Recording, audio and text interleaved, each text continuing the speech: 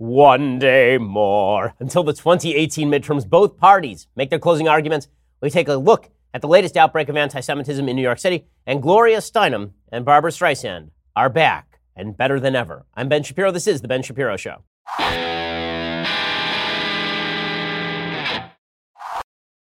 Oh, so many things to talk about because we have one day more until the midterm elections. And tomorrow, we are doing some pretty awesome stuff. So you're going to want to tune in. Not only do I have my normal episode, we also are doing our election night special, which we do for your pleasure, not mine. So be there. I mean, if I'm going to put that sort of sacrifice in, you may as well be there because come on, people, come on. If I'm going to sacrifice my night, you need to suffer with me. But first, let's talk a little bit about what you do for your legal services. So as a business owner, as a person involved in business, we need legal services on a constant basis. And let me tell you something. Lawyers are extraordinarily expensive, but LegalZoom is not. And that is why you need LegalZoom. They are there to give you the tools you need so you can focus on running your business. I knew about LegalZoom way back when I was just doing like incorporation documents, when I was doing wills and trusts. But you can use LegalZoom for a wide variety of legal services. More than 1 million Americans have used LegalZoom to start their businesses. But even after your business is set up, LegalZoom can still help you out. Things like lease agreements, changing tax laws, contract reviews, those are all part of running your business. And you don't know what you're doing, which is why you need a lawyer. They even have crafted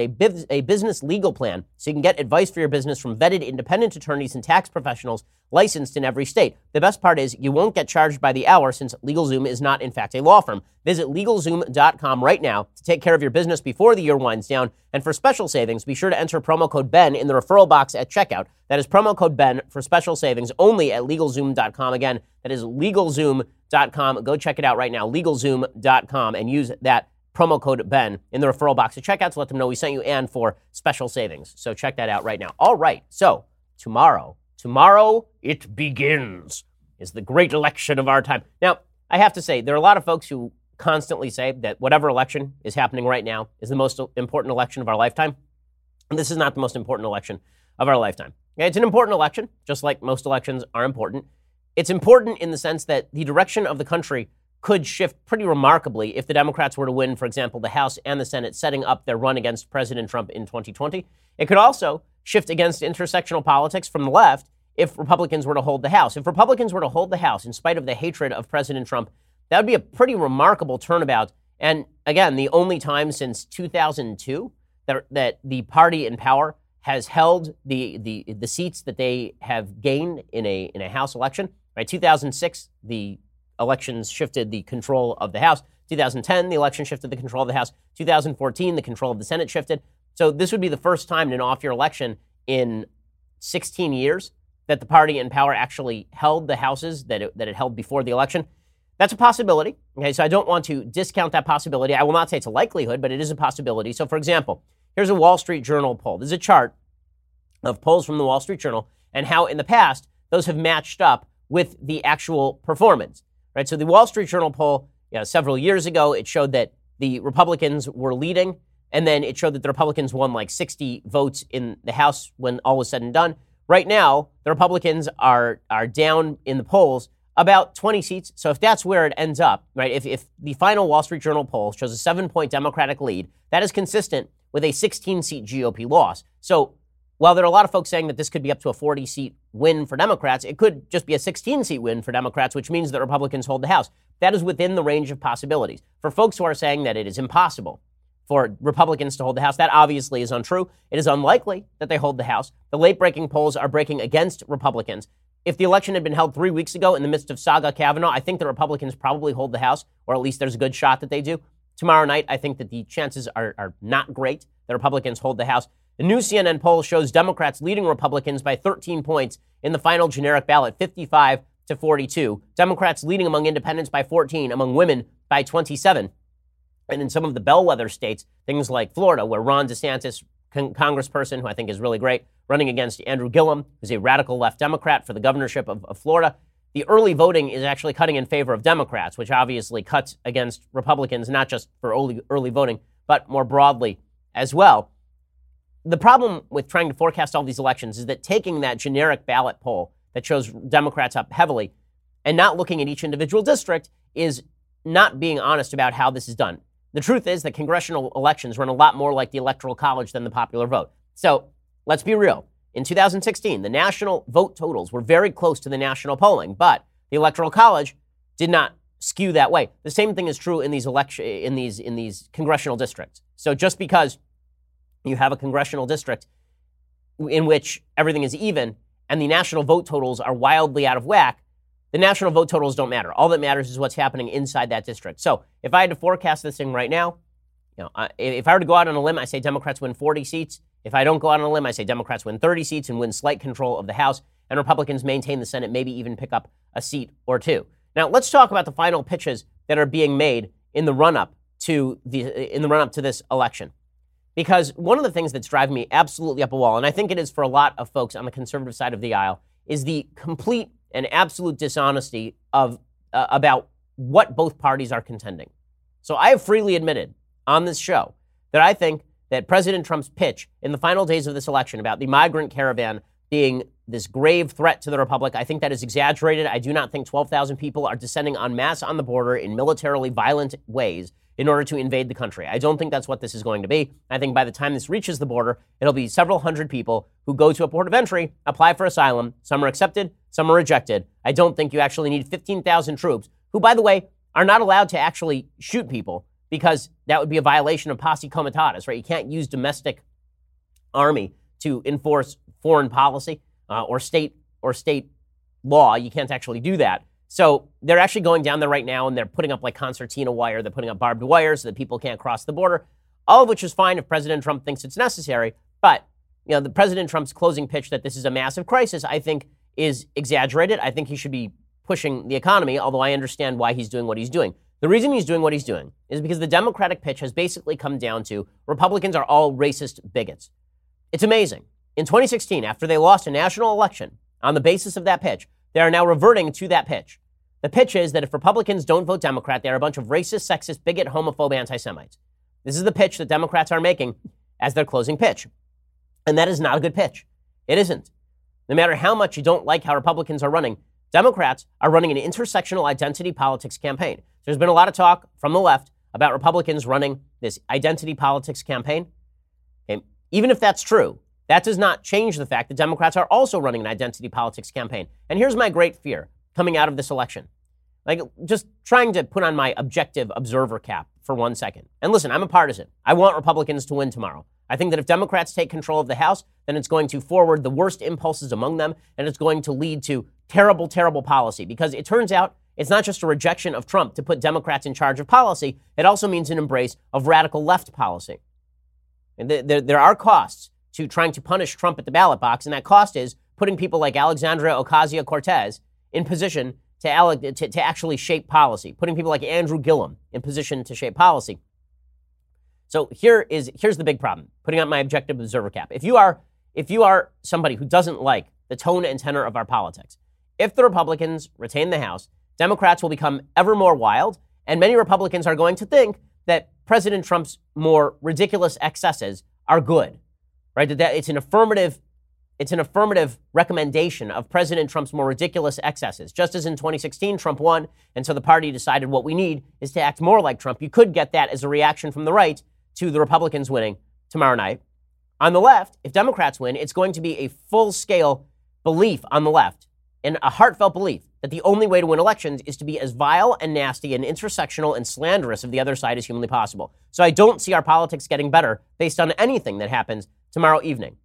Now, if I had to measure, where do I think our politics get worse? I think if the left wins tomorrow night, then our politics get significantly worse in a variety of ways. Not only because the Democrats are then emboldened to embrace the worst among them, but also because the Democratic policy comes along with a lot of negatives. Their policy is extraordinarily radical. And I know we've ignored that policy all the way through this election because everything revolves around the black hole of Trumpism. But the fact is that electing Democrats is not a cost-free proposition.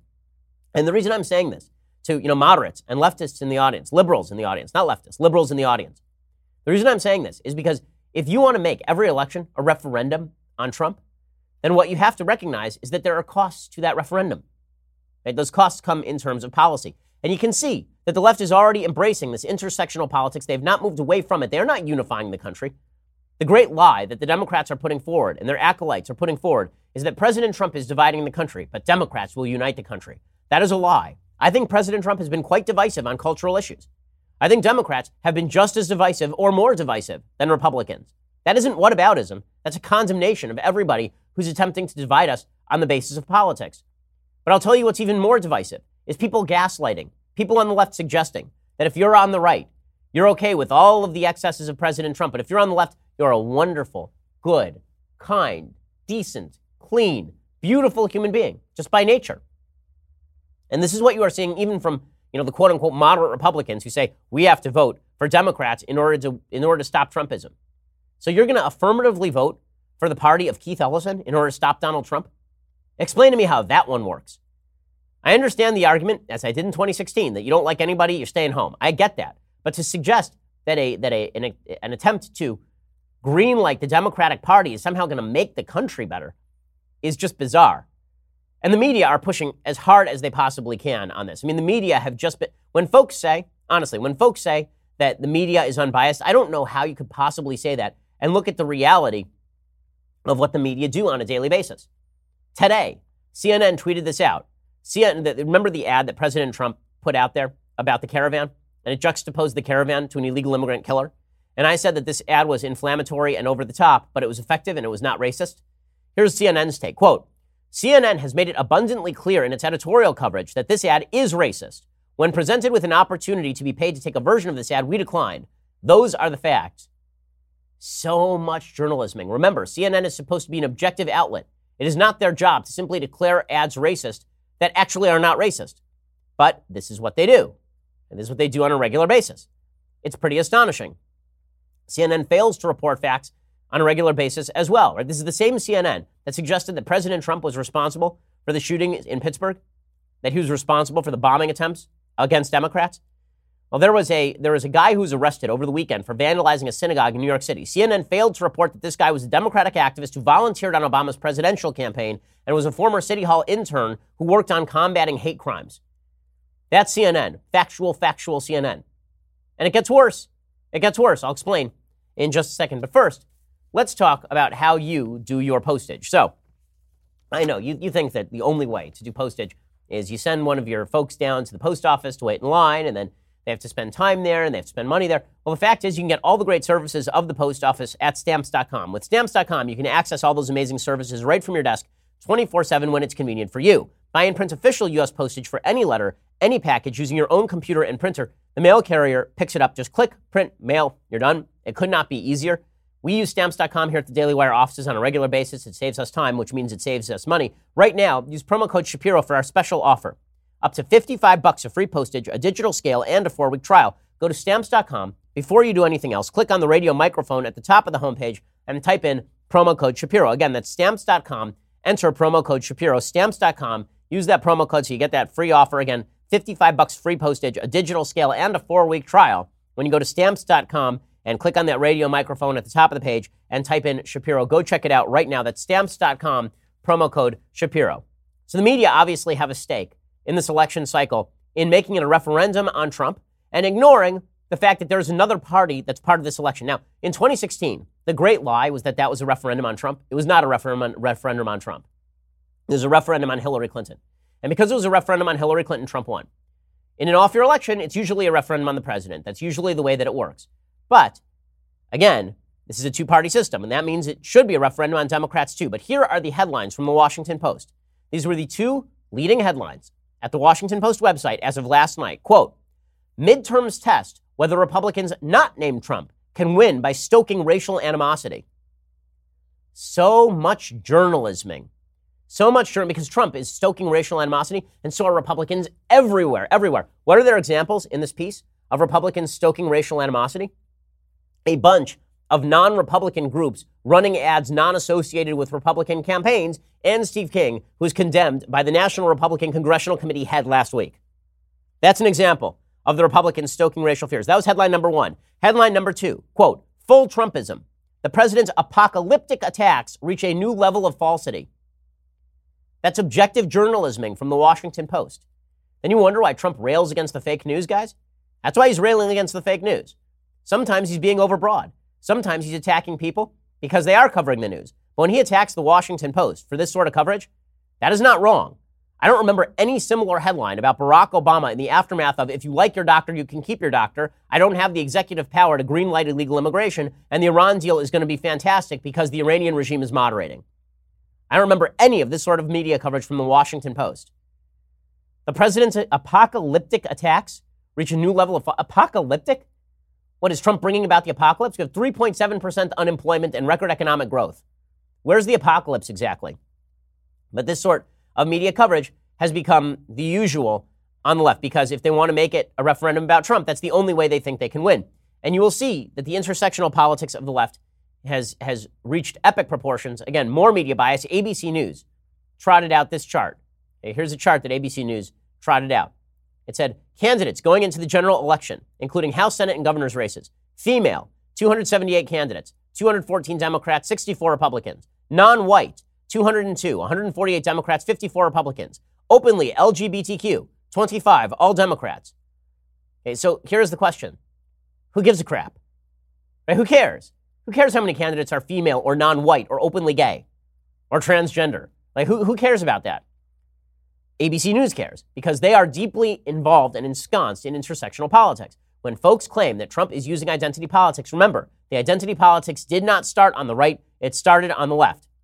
But if you're going to run a campaign and you got nothing else to run on, you have to run against Trump's quote-unquote identity politicking. So Ana Navarro, who is the left's favorite Republican, which is to say she's no longer a Republican, she was on CNN with Chris Cuomo, a.k.a. block of human, actually like a block of wood. And here is Ana Navarro explaining that Trump is a racist pig. And this, of course, makes Democrats very happy to hear. CNN has lost, honestly, they've lost the thread over at CNN. Whatever they think they are obviously just a wing of the Democratic Party. I think they're more radical than MSNBC at this point, which is an amazing thing to say. But this is what it is. So Ana Navarro making the case that Trump is a racist pig, therefore vote for Democrats.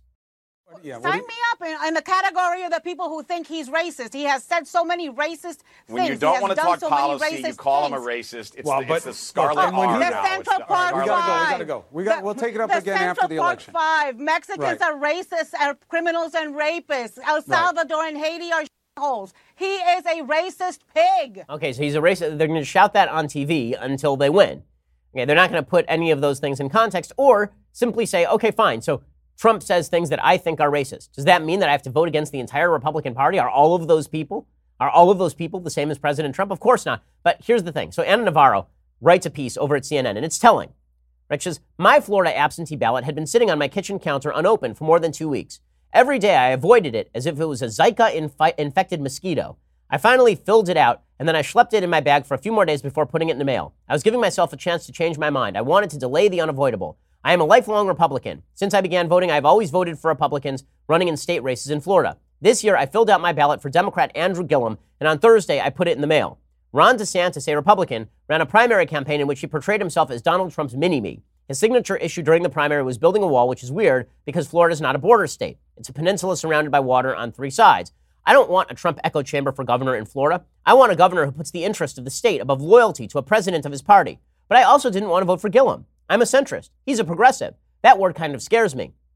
He wants to raise corporate taxes. I'm against that. I think it would impede Florida's economic growth. There's an unresolved issue of an FBI investigation involving the city of Tallahassee while he was mayor. Well, the unresolved issue is that he was likely involved in corruption and targeted by the FBI for that corruption in public-private projects. He says, there are loyalty issues for me. Jeb Bush is supporting DeSantis. But then he says this is Ana Navarro, the 2016 election taught us all an important lesson. Some things in life are binary choices. There is too much at stake in these elections. Often in Florida, elections are decided by 1 percentage point or less. Writing in Mickey Mouse is not an option. And she says that simply because DeSantis is supportive of Trump, that means that she can't vote for DeSantis. And then she cites Cesar Sayoc, who is that crazy person with the Trump van who is sending pipe bombs to people.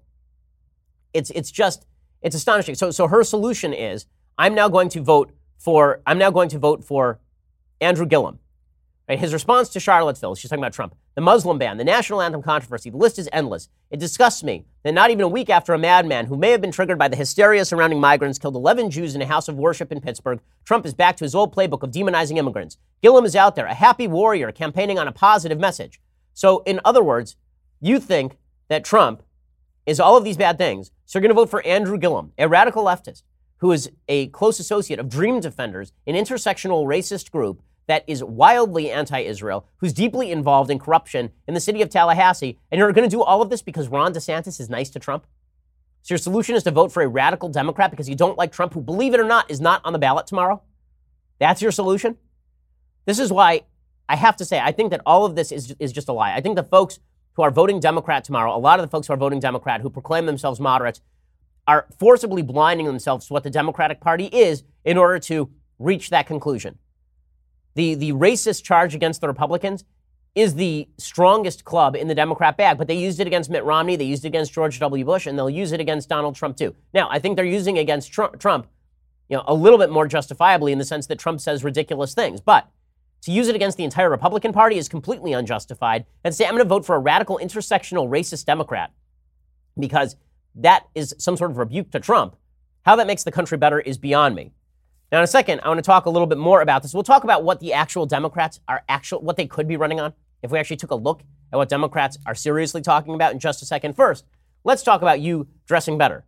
Okay, so Indochino is the way that you dress better. They have a huge variety of fabrics, colors, and patterns. It makes Indochino super stylish. There's not an excuse for wearing an ill-fitting suit. You went to your local chain store and you picked up a suit on sale, and now it drapes off you like Julie Andrews made it for you in Sound of Music, but not quite as tailored. You don't need that suit. What you need is something from Indochino, especially because tailored suits are now available at great prices. You're talking high quality, low price.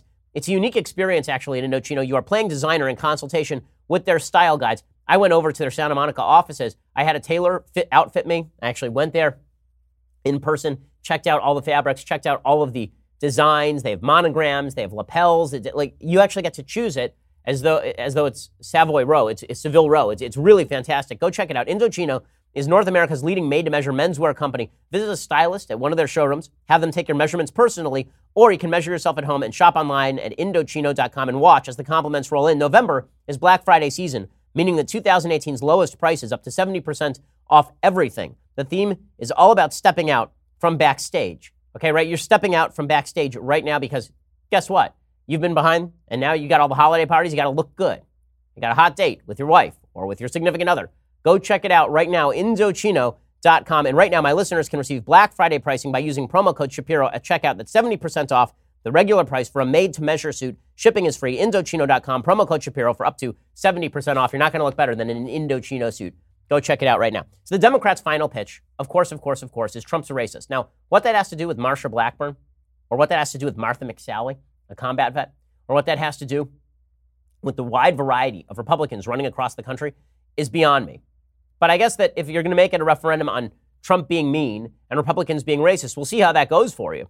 Now, Tom Perez, the head of the DNC, tried to trot this out too. Again, the entire name of the game for Democrats is misdirect away from your own party, direct it toward President Trump. This is why it would have been better if President Trump simply receded into the background over the past few months and had everybody talk about the economy and talk about Republican successes and point out that Democrats have lost their minds, which they have. The Kavanaugh thing would have gone just as you would have expected it to go. And that would have been the only headline left. Now, obviously, the last 2 weeks leading up to the election have been about pipe bombs and shootings in Pittsburgh. And that's allowed the Democrats to really ratchet up the rhetoric on Trump's supposed divisiveness. Here's Tom Perez making that closing pitch. And now what you see in the closing argument is dog whistle politics, appeals to racist, just the worst of America. Yeah, this stuff I sort of hate, this dog whistle politics routine, your dog whistle, because what's the implication? That I'm the dog, that you're the dog, that what Trump actually has to do to win an election is dog whistle to you. You weren't going to vote for Republicans before, but now he has said something racially tinged and you went, oh, I hate those brown people. And now you're going to go vote for President Trump and his party, even though he's not on the ballot. And the reason Democrats are so focused on talking about Trump is because they've got nothing. The same party that is ripping Trump as an anti-Semite and ripping Republicans as racist, that same party is defending Keith Ellison, who's Tom Perez's number 2 over at the DNC. Tom Perez went on national television and called his ex-girlfriend a liar. I thought they were supposed to believe all women, but apparently not when it comes to Keith Ellison. Do you think Keith Ellison's ex-girlfriend is lying then? Is that what you're saying? I think Keith Ellison's ex-girlfriend deserves to be heard and deserves to be treated with dignity and deserves to have a fair and full investigation, and that's exactly what has been done.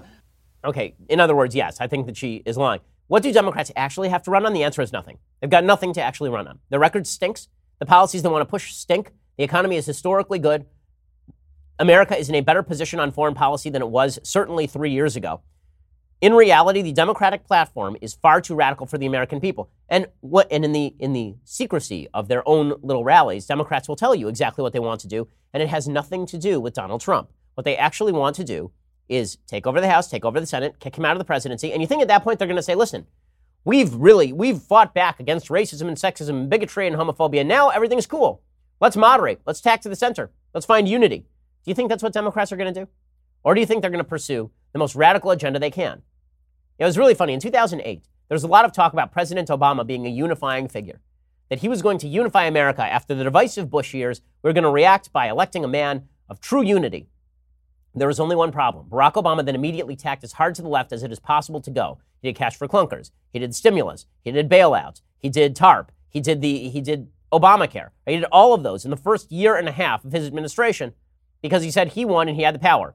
Democrats are trying to do the same thing right now. Don't fall for the scam. Even if you're not a fan of President Trump's, you have to acknowledge there's another party in power, and if they get into power because of Trump, they're not going to be anodyne in their policy prescriptions. Nancy Pelosi makes this clear, right? She would be the new Speaker of the House again. Here's Nancy Pelosi saying exactly what she stands for. San Francisco values, that's what we're about. The city of St. Francis, the city whose anthem is the Song of St. Francis, make us an instrument of thy peace. Darkness, light, despair, hope, hatred, love, all of that. That's who we are. Our hearts are full of love for everyone in our country. Colleagues have honored me with titles and this or that, and I say to them, I'm very honored.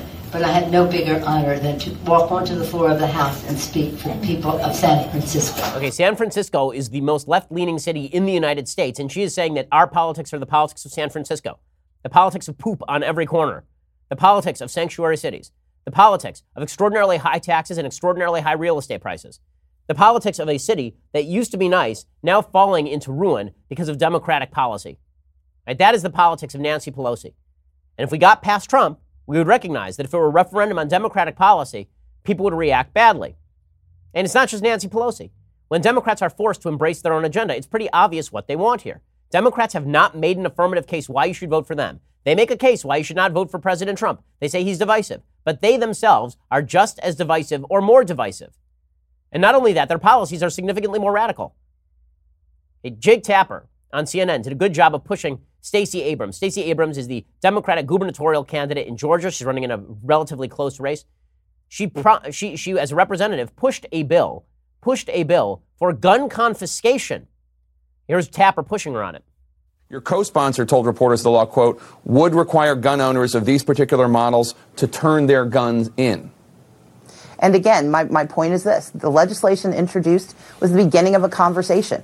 I am absolutely certain that were we to pass this in Georgia, we would have a conversation about grandfathering in, about whether or not people would turn their guns in, whether there would be buybacks. Well, just to be clear, though, I'm just trying to understand. So you don't support the actual legislation? You just support having a conversation about it? No, what I've said is legislation in the state legislature is about starting the conversation. So here's the deal. Democrats don't have an agenda to run on. The agenda they've been pushing is really just an agenda of Republicans are racist, sexist, bigot, homophobes. The same agenda they've been pushing my entire lifetime, basically. They're pushing that same agenda now. And on top of that agenda will be a bunch of bad policy. Because this is what they always do. What they do is they say, okay, 2008 was a referendum on Republican leadership. And then Barack Obama came in and he said, no, what this really was a referendum on was nationalized health care, which it certainly was not. The Democrats today and the Democrats in the media are lying, and they are saying this election is about Medicare. It's not about Medicare. People are not voting based on Medicare. They are voting based on whether they like Trump or not. It's that simple. This is a referendum on President Trump. And the problem with referenda on particularly partisan political figures is that it ignores what's going to happen after the referendum, which means that there's going to be a policy shift. And so Democrats, in the end, what are they really campaigning on? Are they really campaigning on Stacey Abrams' gun control or on Medicare? Or on Social Security? Are they really campaigning on any of those things? No, what they are really campaigning on is we think that there is one side of the country that is hateful and terrible. Vote for us. How do we know this? Because this is what they're campaigning on. I mean, they're not hiding the ball here. President Obama back on the stump, and he is saying President Trump is super duper duper corrupt. Unlike me, I'm best. He's standing there in front of Andrew Gillum, He's in front of Andrew Gillum, a man actively under investigation by the FBI for corruption. Right? Andrew Gillum was handed Hamilton tickets by an undercover agent for the FBI in a sting operation designed to ferret out corruption in Tallahassee city government. And Barack Obama is standing in front of him in a rally saying Republicans are corrupt. Here's Barack Obama. Promise to take on corruption. Instead, they have racked up enough indictments to field a football team. I didn't have anybody in my administration get indicted.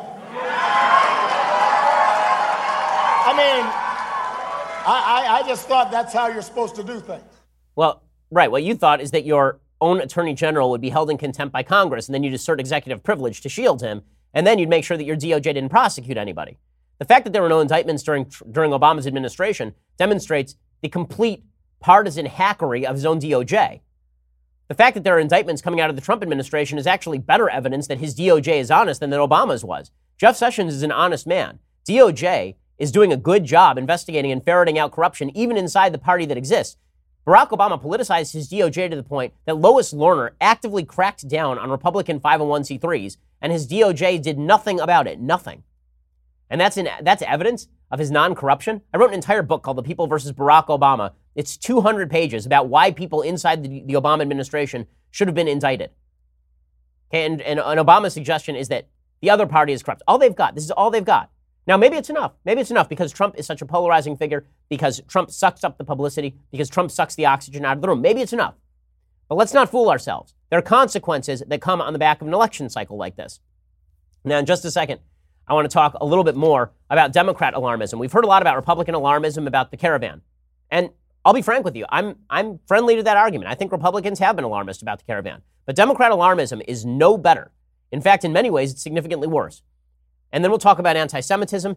And I got to talk about this SNL thing, too. There's a lot to talk about. But you're first going to have to go over to dailywire.com and subscribe. Before we do that, though, let me remind you that if you actually want to get a fantastic present for anyone in your family, you need to head over to Legacy Box. Okay, this is an important service. There are a lot of services we use that are fantastic. This one is actually important.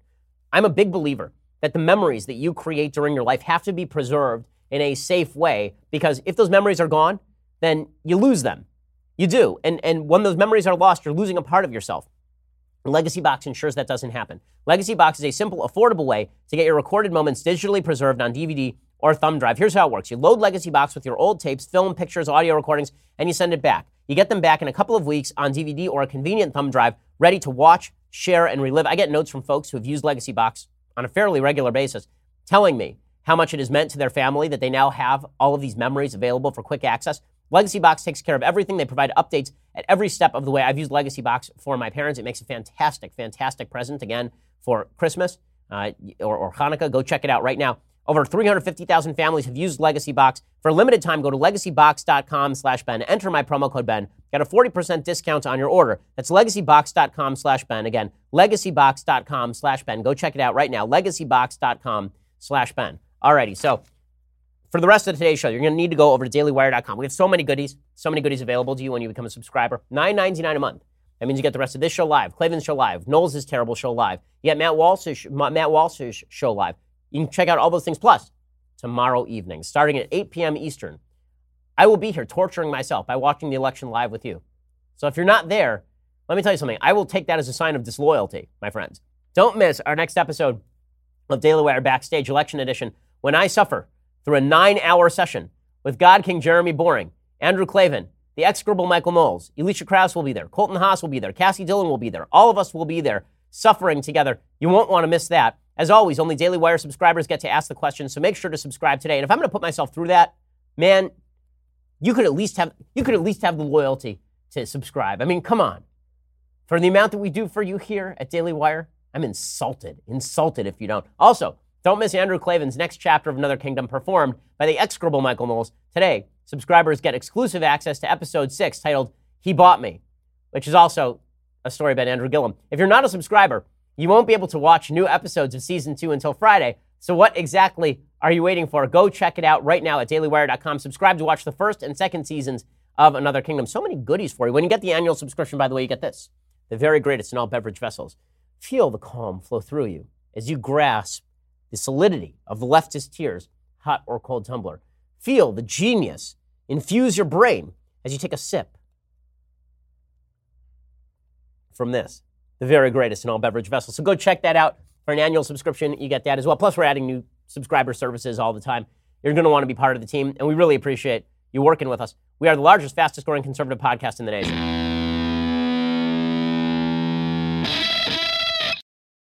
So as I say, Democrats left with no actual policy are left with the closing pitch of Trump, and alarmism. Again, when the Democrats say Republicans are alarmist about the caravan, kinda, okay, fair. Now, what Democrats also say is that illegal immigration is no problem, which is just idiotic. And so now I have to choose between, should I be alarmist about the caravan and take illegal immigration seriously, or should I be not alarmist about the caravan and say that illegal immigration is totally fine and of net benefit to the United States?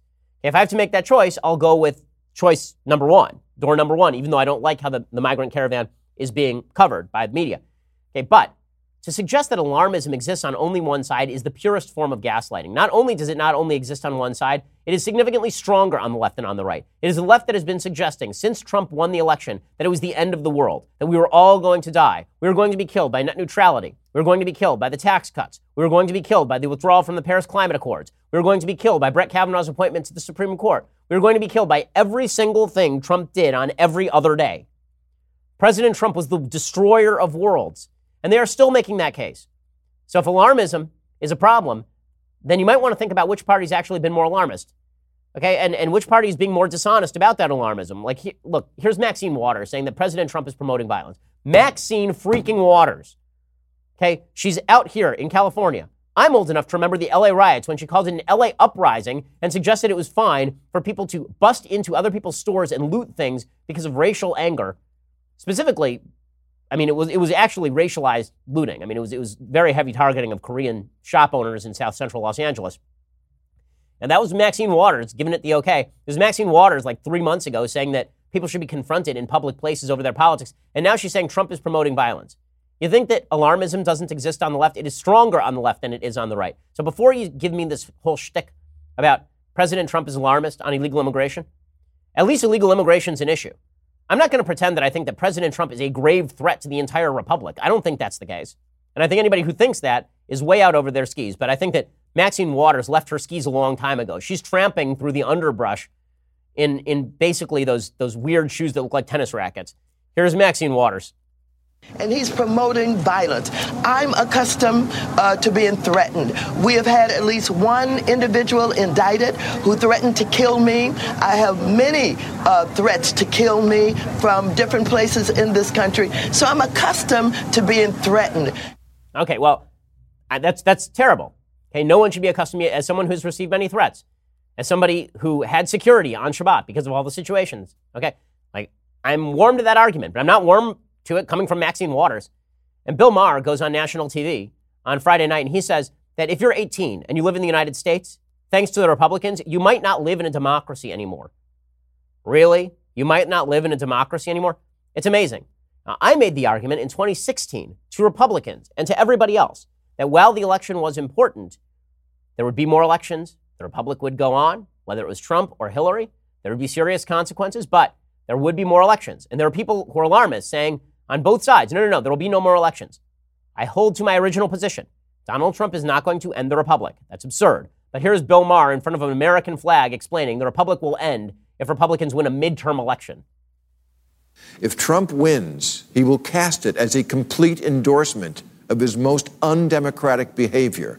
If you're 18 and that happens, you stand a very real chance of not living in a Western-style democracy for part or all of your life. Yes, it can happen here. Okay, let's be real about something. If we're talking about parties being validated and the most anti-democratic tendencies of those parties being validated, I'm much more afraid of that from the Democrats than I am from the Republicans. I am. Republican policy is about devolution of authority down to state and local levels. It's about less federal interventionism, or at least it should be. Democratic policy is about centralization of power. Every time the Democrats have taken power, they've brought more power to the federal level and made government less democratic and less deference to the public. So this is the Democrats' closing argument is alarmism. And the final step in that alarmism is about anti-Semitism. And here I feel like I have some special weight to talk about anti-Semitism. So Bari Weiss, who I'm friends with, was on Bill Maher's show. And she said some good things about anti-Semitism, talking about what anti-Semitism is, what the theory of anti-Semitism is. And then she said something with which I really disagree. And Bari and I, we're friends. We talk pretty frequently. She's a columnist over at the New York Times. Here is Bari talking about American Jews and President Trump. And I think that this is alarmist, and I don't think it's correct. Here she is. There are many Jews, including Jews that I know, who have liked many of Trump's policies regarding Israel and the Middle East. They love the fact that the embassy was moved to Jerusalem, a move that I supported. They like the scuttling of the Iran deal. But I hope this week that American Jews have woken up to the price of that bargain. Dignity for all human beings, equality under the law, respect for dissent, love of truth. These are the things that we are losing under this president. Okay, and so let's stop that for a second. Okay, so when she says the price of the bargain is that American Jews signed off on moving the embassy to Israel and therefore bargained away 11 Jews who got shot at a synagogue, I think it's a really bad thing for Bari to say. I think that I do not think that that is right. Maybe she didn't mean it that way. I'll assume best of intentions that she phrased that badly because I don't think she meant it that way. But that is an argument that was openly made by people like Julia Jaffe. That President Trump, the bargain American Jews made was move embassy to Jerusalem in return for 11 Jews being shot to death. Okay, that is not how anti-Semitism works, nor is it how Jewish policy works. And when she talks about the fact that facts have become secondary and polarization is real, I agree. I agree with a lot of that. But guess what? That is not relegated to one side. And this isn't whataboutism. This is a recognition of reality on the ground. This is a recognition of reality on the ground. Now let's talk about anti-Semitism for a second, because the closing argument that's being made by a lot of folks on the left, on the political left, and Bari's more in the center, but the argument is being made more openly by folks on the political left that essentially Donald Trump forwarded and fomented anti-Semitism, and therefore we have to punish the Republican Party. Let's talk about anti-Semitism broadly and in the United States. There are three types of anti-Semitism. I spoke at Vancouver Hebrew Academy last week. This is what I said. There are three types of anti-Semitism. There's left-wing anti-Semitism, there's right-wing anti-Semitism, there's radical Muslim anti-Semitism. Those are the three major types of anti-Semitism on planet Earth today. Right-wing anti-Semitism, this sort of white supremacist anti-Semitism, this has existed for as long as I've been alive. There have been major anti-Semitic incidents from white supremacists every single presidency of my lifetime. There was one during Clinton, there was one during Bush, there was one during Obama, and then there was this one. Okay, so that exists. It will continue to exist. And as I said before, when Trump winked and nodded at the alt-right in 2015 and 2016, there was literally no one on planet Earth more critical of that than I was. Go back and listen to the show. Now, there are two other types of anti-Semitism, and if you want to talk about grave threats to the Jewish people all over the world, not just in the United States, the combination of left-wing anti-Semitism that has infused the Democratic Party and Muslim anti-Semitism that is being let in the back door of Europe by left-wing anti-Semites, okay, that is much more of a threat to Jews all over the world. And the left ignores this stuff, ignores it openly. Okay, anti-Semitism is not on the ballot. The reason it's not on the ballot is because the Democrats are not an answer to anti-Semitism. Keith Ellison was almost the head of the DNC. There are two separate candidates running in this election cycle who have openly, more than two actually, at least two, who have openly embraced boycott, divestment, and sanctions of the state of Israel. Over the weekend, there are a bunch of kids in New York City who threw a pole through a window at a New York City shul. And I know we're not supposed to talk about anti-Semitism in New York City, or the fact that hate crimes in New York City are largely perpetuated by members of minority communities who have a lot of loyalty to folks like Al Sharpton and Louis Farrakhan. We're supposed to pretend it's all a bunch of white supremacists in New York City. But anti-Semitism in New York City is not coming from white supremacists. And this is not an excuse for white supremacists who should all be forcibly expelled from the United States if that were possible, or if that weren't constitutionally illegal. Their ideology is evil. But to pretend that endorsement of the left is somehow fighting back against anti-Semitism is nuts. It's just nuts. And to pretend that the mainstream policy of both political parties is widely disparate is also nuts. The Republican Party is far more philo-Semitic in policy and attitude than the Democratic Party is. They are. And I understand that there are folks on the left who want to suggest that anti-Semitism is related in essence to Jewish left-wing politics, and that and that the real reason for anti-Semitism is because Jews are left-wing. That is not the real reason for anti-Semitism. The reason for anti-Semitism is because of anti-Semitism. People hate right-wing Jews, they hate left-wing Jews, they hate Jews. Now, I want to discuss that a little more in just a second. So let's talk about the policies, the varying policies with regard to Jews on both sides of the political aisle. So first of all, Louis Farrakhan, right? I know people pretend that Louis Farrakhan isn't a relevant part of America's public life. That is a lie. Louis Farrakhan is a relevant part of American public life. It was Bill Clinton standing next to him at Aretha Franklin's funeral like a month ago. Louis Farrakhan went over to Iran where he chanted death to the Jews in Persian. Israel, Malk Bar. Israel. Malk Bar. Yes. Okay, so really good guy, Louis Farrakhan. We still haven't heard from Linda Sarsour on this. We still haven't heard from any of the Democratic Party higher-ups on all of this. Okay, there's a woman named Ilhan Omar who is running for Keith Ellison's old seat. She's probably going to win. Okay, she has engaged in openly anti-Semitic rhetoric. The Democratic Party embraces her and champions her as a part of their intersectional coalition. Okay, Ilhan Omar is as far left as humanly possible. Here's what she tweeted in 2012. Quote, Israel has hypnotized the world. May Allah awaken the people and help them see the evil doings of Israel. Okay, so she is, again, these folks are part of the Democratic Party base. And not only part of the base, they are part of the actual Democratic Party. Now, there are folks on the left who say, well, what about Steve King? People like Steve King. Steve King has flirted with white supremacist groups in recent months. He flirted with a woman named Faith Goldy up in Toronto who has a history of being involved with white supremacist causes. He went over to Europe and hung out with the Freedom Party in Austria. All of these are bad moves. And you know what happened? The NRCC condemned him. When's the last time Ilhan Omar was condemned by anyone? Or Alexandria Ocasio-Cortez, by the way, who's an ally of Linda Sarsour and Ilhan Omar. Meanwhile, the Democratic Party is the same party that greenlit the Iran deal while claiming that Israel was to blame for all of the problems in the Middle East. It was the Democratic Party that tried to cut off support for Israel in the middle of the Gaza war in 2014. It was Barack Obama who lied, who let the Iranian regime slaughter people in the streets in 2009, and then lied about their moderation in order to push forward his crappy Iran nuclear deal. So to pretend that the only threat to Jews is white supremacists who are active on Reddit boards and therefore vote for Democrats, it's like saying that there are right-wing anti-Semites in Britain who have been promoted by the Conservative Party or UKIP, therefore vote for Jeremy Corbyn and Labour. No. The Trump administration, by the way, is also fighting back against anti-Semites around the world. Here's Mike Pompeo talking about new sanctions on Iran. These sanctions apply to those who conduct sanctionable transactions. The Treasury has a set of sanctions. The State Department has its own set of sanctions. And those will all come back into place on Monday of this week. And they'll be the toughest sanctions ever placed against the Islamic Republic of Iran. Now, I know that we may be too stupid to hold two truths at once, but there are a couple of truths we need to hold at once. One, Trump can say some bad stuff that I don't like. Two, his policy can be extraordinarily pro-Jew and pro-Israel. Both of those things are true. And here's the truth about the Democrats. A lot of Democrats say some pretty horrible things about Jews, and their policy is anti-Israel. So there's that as well. Okay, all of these things can be true at once. It means that politics is complex and nuanced. But the Democratic Party, like the reactionary nature of, I don't like Trump, therefore I'm going to vote for the party of Andrew Gillum and Ilhan Omar and Alexandria Ocasio-Cortez with the ideology of Jeremy Corbyn. You explain how that's logical to me. That makes perfect sense. Only if you're, honestly, if you lost the thread.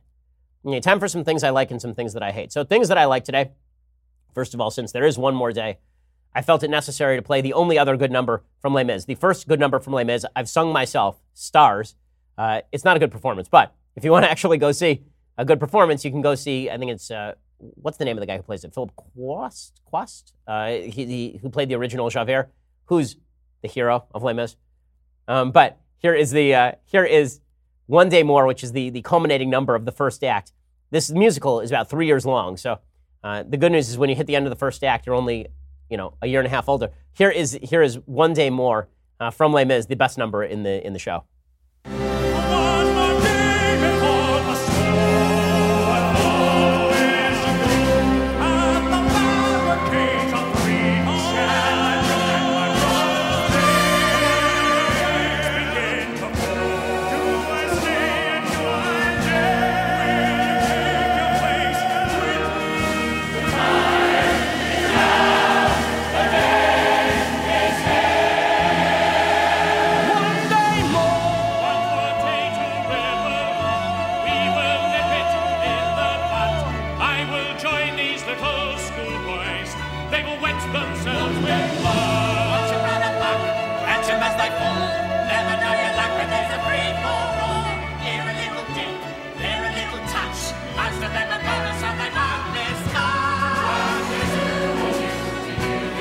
Okay, so you don't have to play the whole thing. But, I'm one of the few people who actually likes the movie of Les Mis better than I like the actual stage musical because it's shorter. Although they made a huge mistake when they did the movie, which is in the old days, when they did a musical, they actually got people who could sing. Meaning they actually got people, and they would voice people over, right? Natalie Wood is sung by Marni Nixon in West Side Story. Virtually everybody in West Side Story is voiced over. Richard Beymer is voiced over as Tony. Pretty much everybody in that musical is voiced over. In fact, so many people are voiced over in West Side Story that there's one point where Rita Moreno's character is voiced over by a woman named Betty Wan, and she was absent one day, so Marni Nixon had to voice her over. So there's a point where Marni Nixon is singing with Marni Nixon in the soundtrack to West Side Story as two different characters. But, better that than to have Russell Crowe singing Javert. Yeah, mistake. Okay, other things that I like. So I know that a huge number of folks who listen to the show have no idea who PewDiePie is. That's because there's an entire subculture on the internet you have no idea about. PewDiePie has 69 million subscribers on YouTube. And a couple of weeks ago, PewDiePie said in one of his videos that he had to have me host something he called Meme Review, which is where he actually looked at various memes on the internet and then laughs at them. And then we sort of got in connection, and we actually did cut part of his meme review. And so we appeared in a PewDiePie video because this is our life now. It's pretty funny. So here's some of that. I have a super special intel scoop that if we all say, okay, this is epic, with enough passion to destroy Libtard, with enough courage to salvage their tears, we can summon Ben Shapiro to do Bonus Me. This is for Bonus Me. We can resurrect him from the dead, but only by the power of, okay, this is so epic, Ben Shapiro memes. Okay, this is epic. Okay, say it with me. Okay, this is epic. Okay, this is epic. Bonus Me, we are calling upon you. Is this epic or not? Okay, Ben Shapiro, do we have time for Bonus Meme? So PewDiePie asked me to review some memes. Memes are this thing where people put funny stuff on my phone. Here is one of these memes. Let's take a look.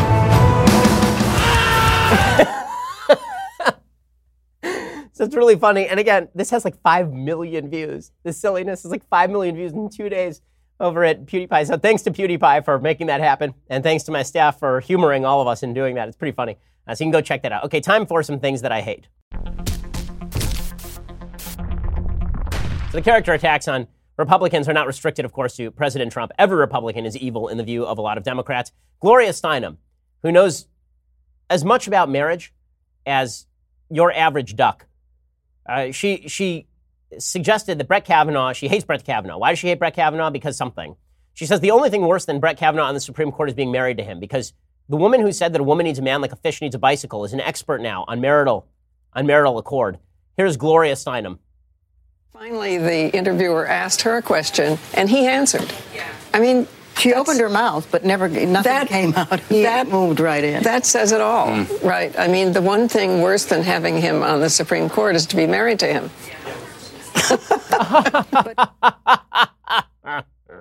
Say the terrible, terrible women of that's Gloria Steinem, Jane Fonda, and Robin Morgan. If your closing pitch to the election is Gloria Steinem, Jane Fonda, who actually sided with the Viet Cong in the middle of a war, and Robin Morgan, a radical feminist, then good luck to you. It's not just them. I love that the Democrats are now opening all of the asylums and letting out the inmates. Barbra Streisand has done some new music, and in this new music, she rips on President Trump. So she showed up on Bill Maher, which was just a crazy place on Friday night, apparently.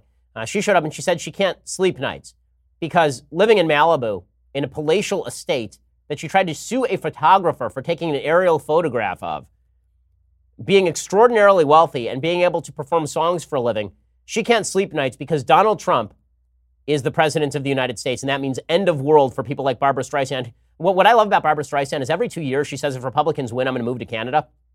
And then she looks at the tax rates in Canada and she's like, I'm going to stay here and fight for my country. So here's Bill Maher with Barbra Streisand. It's so on my mind. Trump is so on my mind. You channeled it into That's this right. I couldn't sleep album. nights. And so I was thinking, oh my God, now the photographs in my head, the pictures, the children being ripped out of the arms of their parents. Okay, so Yes, I'm sure that she was very deeply worried about the children being ripped out of the arms of their parents when it was Barack Obama doing it. Now, of course, she can't sleep nights about it. But it is true that folks in California who live in like the richest areas, who go to the finest restaurants, who sit there shipping $100 bottles of Chardonnay at lunchtime before going back to their offices where they do minimal work on the arts and then gaze at their Warhol paintings. Like, those people are so upset about Trump because in the end, these elections are really about character. And unfortunately, no one has any. So that's what it's become. It's become a referendum on character. Everybody thinks the other side is evil, and nobody is able to make anything like a compelling political argument for their positions. There's that. A final thing that I hate today, I do have to acknowledge the insane irony of this headline from the New York Times. Brian Kemp's office, without citing evidence, investigate Georgia Democrats over alleged hack. Here's the story. For weeks, Brian Kemp, the Georgia Secretary of State and Republican candidate for governor, has faced accusations that he is trying to suppress the minority vote in his race against Stacey Abrams. And just days ago, a federal judge ruled the state needed to adjust elements of its so-called exact match voting requirement, calling them needlessly burdensome. Now, in what Democrats said was a desperate attempt to deflect attention just 2 days before a crucial midterm, Mr. Kemp used his official position Sunday to announce, with scant evidence, that the Democrats were under investigation for allegedly trying to hack the state's voter registration files. Weird. Let me just change a couple of words there, and then we'll reread that again. For weeks, Barack Obama, the President of the United States, and his Secretary of State, Hillary Clinton, faced accusations that they were trying to suppress Republican votes in their race against Donald Trump. And just days ago, a federal judge ruled that the federal government needed to adjust elements of its requirements, calling them needlessly burdensome. Now, here's the part. Now, in what Republicans said was a desperate attempt to deflect attention, just 2 days before a presidential election, Hillary Clinton and Barack Obama used their official position to announce with scant evidence that the Republicans were under investigation for allegedly trying to hack the election. Weird how the New York Times is totally cool with all sorts of allegations without serious evidence that the Republicans were hacking the election. But as soon as it's a Georgia Republican investigating, then all of a sudden it's scant evidence. How dare he? Weird how that works. Very, very weird. It's almost as though the media are biased. Okay, well, we'll be back here tomorrow with the final episode before the election results start to roll in. Try to rest up because tomorrow is going to be a long day, particularly for me. So I'll be there with you then. I'm Ben Shapiro. This is The Ben Shapiro Show. The Ben Shapiro Show is produced by Senya Villarreal, executive producer Jeremy Boring, senior producer Jonathan Hay. Our supervising producer is Mathis Glover, and our technical producer is Austin Stevens. Edited by Alex Zingaro. Audio is mixed by Mike Caramina. Hair and makeup is by Jesua Alvera. The Ben Shapiro Show is a Daily Wire Forward Publishing production. Copyright Forward Publishing 2018.